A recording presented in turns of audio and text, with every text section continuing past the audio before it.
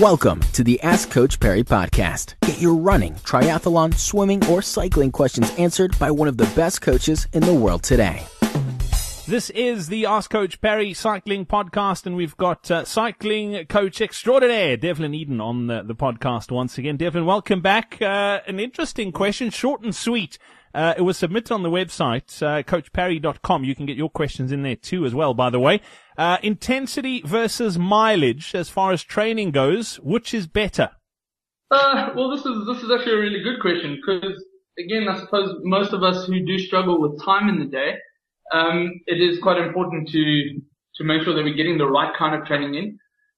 The question on intensity versus mileage, though, firstly comes down to what are you working towards? So as long as you have a good goal in place, so whatever kind of race, whether it be a mountain bike or a cycling event, then the next question is what is the duration of that event? So are you doing ultra-marathon distances, half marathon distances?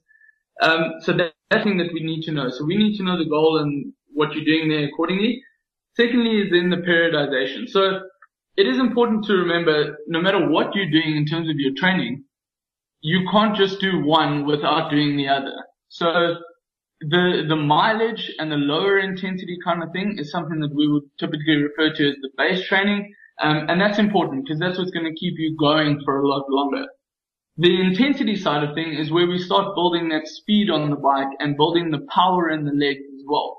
So there needs to be a balance between the two. And when I go back to my point on periodization, it's there where we start looking at the balance of how much of each kind of training we're actually doing in our weekly program. So it's important to have a ratio of both. Obviously, the further out from a goal event that we will focus a lot more on the mileage and building the base. The closer we start into the particular event in question, we then start working a lot more towards the higher intensity work, the power work, the speed work, and so forth. So it is important to have a balance of the two, make sure we know what we are working towards, and yes, they're both equally important in a training program and in your training as a whole. All right, brilliant. That's a cool question. Don't forget, if you want to get your question answered, the website to get to, coachperry.com.